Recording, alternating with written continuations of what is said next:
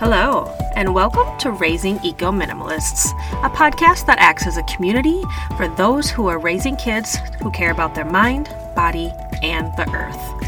I'm Laura, your host, mom to a 5-year-old and self-described anxious eco minimalist. Thanks for joining. Hello, and welcome to another episode of Raising Eco Minimalists. Thank you so much for being here.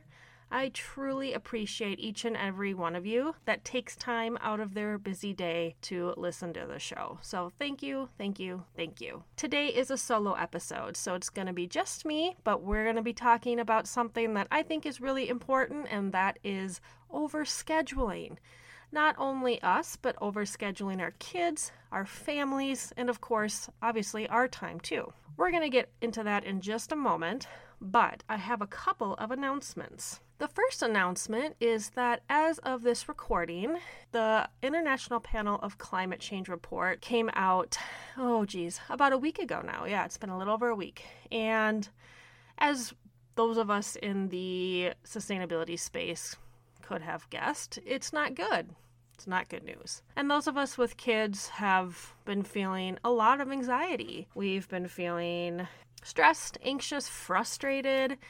And I know that that's not unique to just people that have kids or have kids in their lives, but it's especially, I think it adds another layer to it. I'm not singling out people that don't have kids here, but yeah, it's scary. It's just really scary. And I've definitely been feeling the anger and the anxiety, kind of that wave going throughout this past week.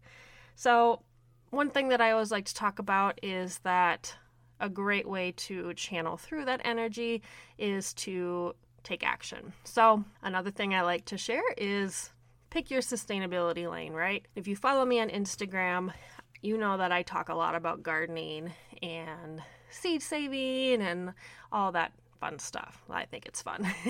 One way that I'm taking action is I am offering a totally free workshop where I will teach you all about saving common fruits and vegetable seeds. I will also be sharing very specific ways and resources where you can share those seeds, right? Because gardening and seed saving is a really fantastic way to build community, to fight climate change, and also address some of the food injustices or food deserts that may be in your area. So I have a seed library, and I know that it has really made an impact in the community, and that's not me just boasting or trying to toot my own horn, but it's amazed me the ripple effect that has come from this. So I'm a big advocate for gardening and seed saving, and I want to teach you how to do it as well. So again, it's totally free. It's Tuesday, August 31st, 2021, and it's at 7 p.m. Central. I will put the link to the registration page in the show notes, and it'd be great to have you with. The second announcement is probably going to sound familiar, but that is, if you haven't yet, please leave an Apple review and rating. A couple of you have done that, and I'm really grateful. Rating and reviewing the show is a fantastic way to support it, and also helps Apple decide whether or not to show it to people who may be looking for new podcasts. So it helps get the podcast in front of people who may need it or want it. All right, let's get into overscheduling. So you may be asking, what does this have to do with eco-friendly living and minimalism? Well, I've talked in previous episodes about how minimalism goes much beyond just physical items. It's decreasing our calendar commitments. It's being mindful of all sorts of other things that, again, go beyond physical clutter. Overscheduling absolutely fits within minimalism, because often we're overscheduling either just because we're keeping up with the Joneses, or we are feeling anxious about our kids' future, or I don't know, there's probably a lot of reasons. But one thing that I found, and I asked on Instagram a few weeks ago now, I asked if during COVID, when things were really locked down and shut down, if people realized just how overscheduled they were.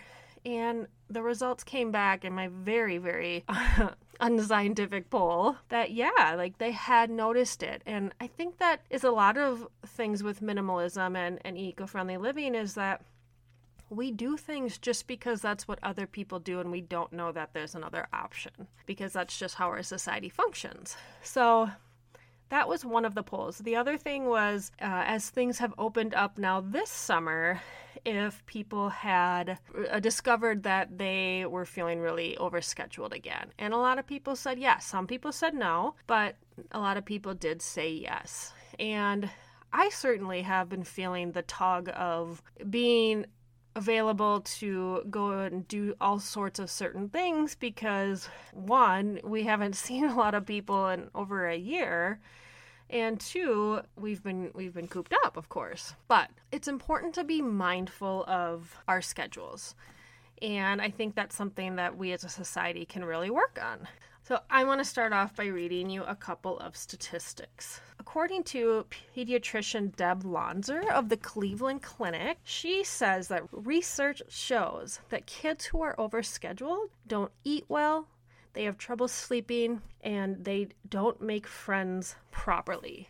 Now, I don't know what properly means, but I'm going to guess that they just don't usually have time to develop social skills. She goes on to say that additionally, overscheduling our kids leads to depression, anxiety, and hampers their ability to solve problems and make good decisions as they get older. Additionally, David Kilkind, he's a PhD and author of The Hurried Child, says that he noticed that once kids reach adolescence, he found that they're bored. But it's not bored as in, I don't have anything to do and I don't know what to do. It's bored because the sports and the organized lessons that they've been a part of are no longer fun. Additionally, they grow up going from activity to activity to activity, and they don't know how to operate when they have downtime. And they expect to be constantly entertained because that's what they grew up knowing. And then one more statistic here.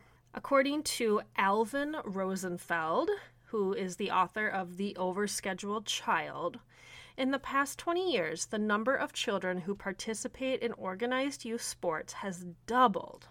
Yet, teens who try out for high school sports teams are at an all-time low. Now, you're probably wondering, well, what is considered overscheduled? I'm going to give you the annoying answer in that it's going to be different for every family, every kid, every parent. Upon researching again, the thing that I kept seeing over and over again was that kids need downtime.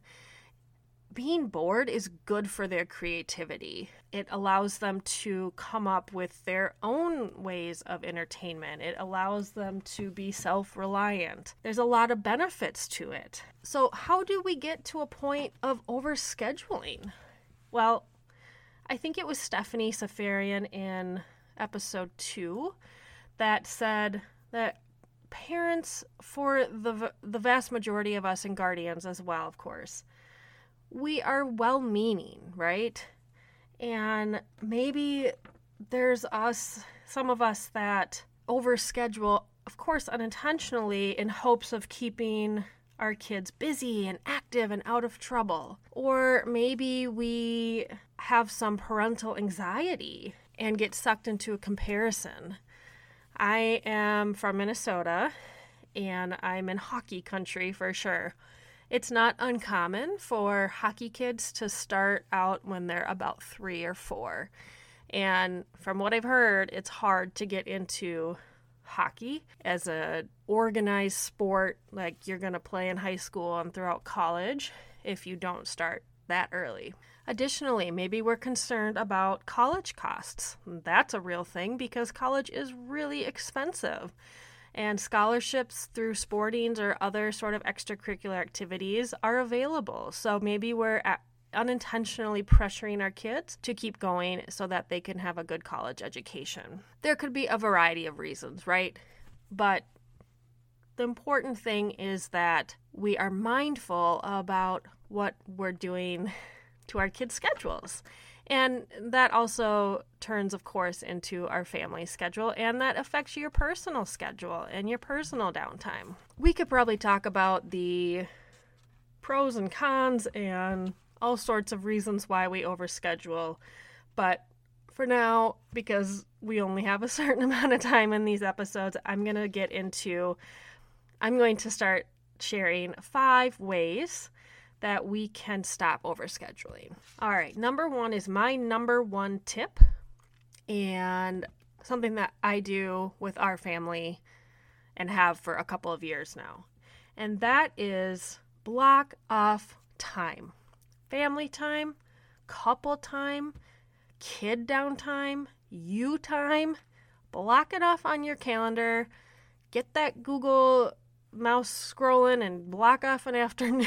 That was really cheesy, but block off the time, okay? Block it off. Treat that calendar addition like any other commitment, okay?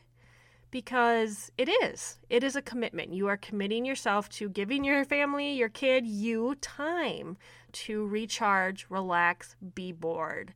And we know that's good for us. An important piece of this is, and when I was reading some of what these pediatricians and authors of those books were saying, is that this time should primarily be screen-free time. Because you can block off time, but then if you spend 4 hours on your phone, you're not really getting some of those benefits of having downtime. So that's an important caveat. So maybe you pick Friday nights, and that's your family pizza, game, movie night. You turn off your phones starting at 6 p.m. You block off Friday nights for the next 6 months. Something like that. If something comes up that absolutely cannot be avoided, so say something came up on that Friday night, like somebody's retirement party, or I don't know, you really need to go. Just, again, treat it like another commitment. Reschedule for Saturday night. But make sure you keep it on the calendar and don't just keep rescheduling it, because then that kind of defeats the purpose. One way to do this is also number 2 tip, and that's have a family meeting. So I referenced episode 2 with Stephanie Safarian. I'm going to reference it again. In that one, she talks about having a family mission and value statement. And I think that can really be applicable and good with overscheduling. As a family, talk about what you want your weeks to look like. If you're okay with running around all the time, fine. That's totally fine. But I'm going to guess that that's not something that you're super interested in. So talk with your partner, your kids if they're old enough, and determine what you guys want your weekends, your weeknights to look like. Come up with a family value, or even it can be a part of your mission statement, and stick to that. That makes it easier when things start cropping up, like say your kid starts wanting to take on more and more. Having that concrete value and mission statement can help you make decisions going forward that may be a little bit more difficult.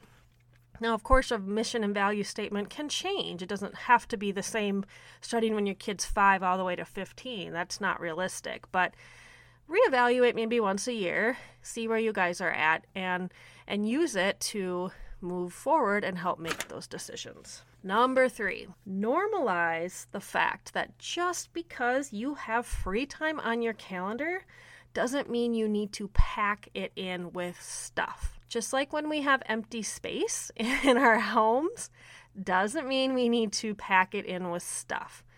That is going against the grain. I know that because we're told that we need all this stuff, and it feels weird, right? To have empty space. Almost uncomfortable in a way. I mean, I honestly kind of get a little icky feeling at first, and then, I'm able to work through it because that's just the societal conditioning, in my opinion. But the same is true for our calendar. So, block off your family time, which is what we said for number 1, but then start normalizing free time.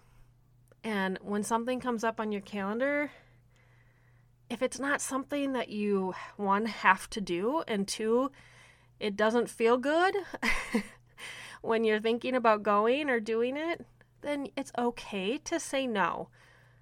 I want you to think about how often you have looked at your calendar, something has come up, and you said, well, I am free. I guess I can't say no. Be honest here. I know I've done it. Let's stop that, okay? If you can take one thing away from this episode, which I hope you do more, but one thing, let's stop that, because we deserve to have free time in our lives. You deserve to have free time in your life. We do a lot as parents, guardians, as people in the minimalism and sustainability journey, as just human beings, as partners, as friends. If you work, if you're a stay-at-home parent or guardian, we all do a lot, and we deserve to have downtime. So let's normalize not packing in our schedules, okay? All right. Number 4 goes along with that, and that is, if you find yourself constantly packing your schedule and you're always busy, you find yourself often squeezing things in and just busy all the time. And maybe since COVID that has changed a little bit, but even think prior to COVID, are you busy all the time? I want you to stop and even maybe journal this. Of course, not if you're driving or walking, but when you get back or wherever you're going. Just take a few minutes and really think about why you're constantly busy. And I will tell you that in my 20s especially, I thrived on being busy. It was also around that time that I thought my anxiety had, quote unquote, gone away.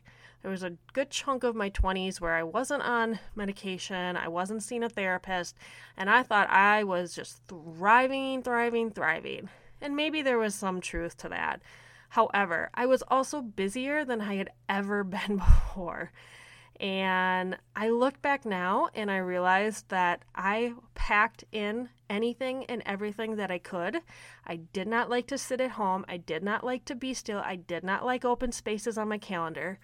And that was because I was probably stifling my anxiety. I was keeping myself so busy so that I didn't have to stop and address the anxiety that was really there.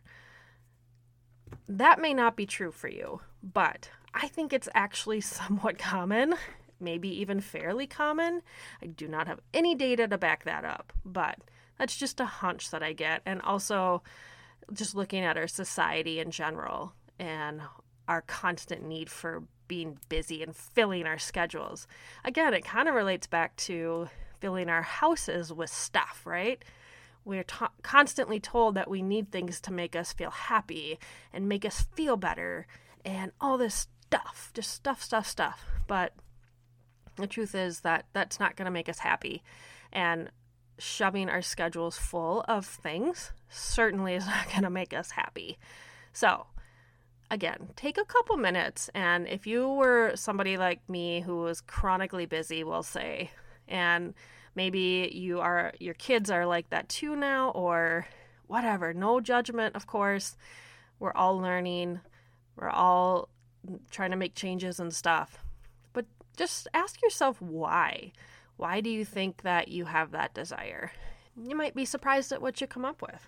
All right, the last tip. So this is going to look different for every family. And again, maybe this fits into your mission or values or whatever you decide on what you want your weeks to look like. But when my son was younger, pre-COVID, my husband and I decided that we were going to only enroll him in one extracurricular at a time and then swimming lessons. So the swimming lessons are very important for our family, and so that was something that was a must. And then he ended up doing soccer for about a year or so. So that was what we decided, because we didn't want to be running around all the time, every single night, have something going on. Now, I know that older kids, that might look different. Maybe it's the top 2 or 3 that they want to do or what have you. But The important thing is that you are intentional about how many things you're taking on ahead of time so that you're not looking, 6 months into a school year and wondering how you have 5 different commitments each week that you have to bring your kid to or that you are a part of. Additionally, kind of going back to that parental anxiety or stuck in that comparison trap with other families, some of the pediatricians and authors that I referenced earlier mentioned that it's okay if your kid doesn't want to do an organized sport or some type of lesson, and that forcing them to do those things likely will just end up backfiring. They also stated that it's important to take your kids' lead on what they want to do. So if you're really set on, say, football, but your kid really wants to do art class, these authors and pediatricians are recommending to do the art class. But setting your family up for success ahead of time and talking about it and laying down the expectations based on the mission and values is a great way to, again, say no when those hard decisions start coming up. All right, so to recap, kids need downtime. As a general society, we overschedule not only ourselves but our kids, and they are suffering from it. And of course, this is a very wide generalization. Some kids may do better than others, but for the purpose of this episode, we're talking about kids being overscheduled, and so that's what we'll stick with. The 5 tips that we talked about were 1, block off family time, you time, kid time to just be bored. Do a hobby, hang out together, relax. Ideally screen-free. 2, meet as a family and come up with a mission or value statement. Again, if you want to learn more about that, you can do so in episode 2 with Stephanie Safarian. Number 3, normalize that just because you're free doesn't mean you need to pack that space in. It's okay to have empty space. Number 4, kind of stop and think about why you constantly need to feel busy. What is it about that empty space that makes you feel nervous or makes you want to run away from it? And number 5, pick 1, 2, 3, whatever works best for your family, extracurriculars at a time, and set that expectation right away and reevaluate as needed. This will help say no when things tough come up. That's all that I have for you today. I hope as we go into fall and the busy holiday season, this episode can help keep some of your precious time and physical and mental energy freed up, and you can put it towards something that actually fills you with joy instead of drains you. That's it for now. Next week, we'll be back with the final episode for August, if you can believe it, and it will be with a guest, and it's a great episode. I'm really excited to share it with you. Starting in September, the format will go back to every other week with new episodes. I kind of packed in some interviews during the summer because I had so many that I wanted to share. But come fall, it will be back to 1 interview and 1 solo episode a month. If you've enjoyed hearing episodes every single week, I would invite you to look into becoming a member of the podcast. On the off weeks that there isn't a new episode, there are bonus episodes for members. So you can take a look at that in the show notes and learn more about becoming a member and supporting the show. And remember that in order to live a sustainable life, it has to be sustainable for you. Take care. Bye.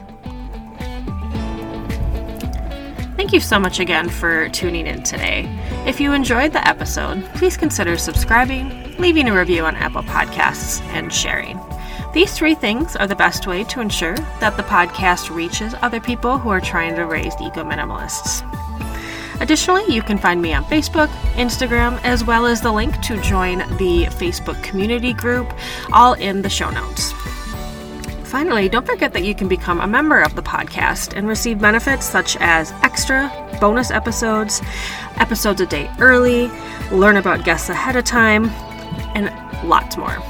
The link to becoming a member or to find out more info is also in the show notes.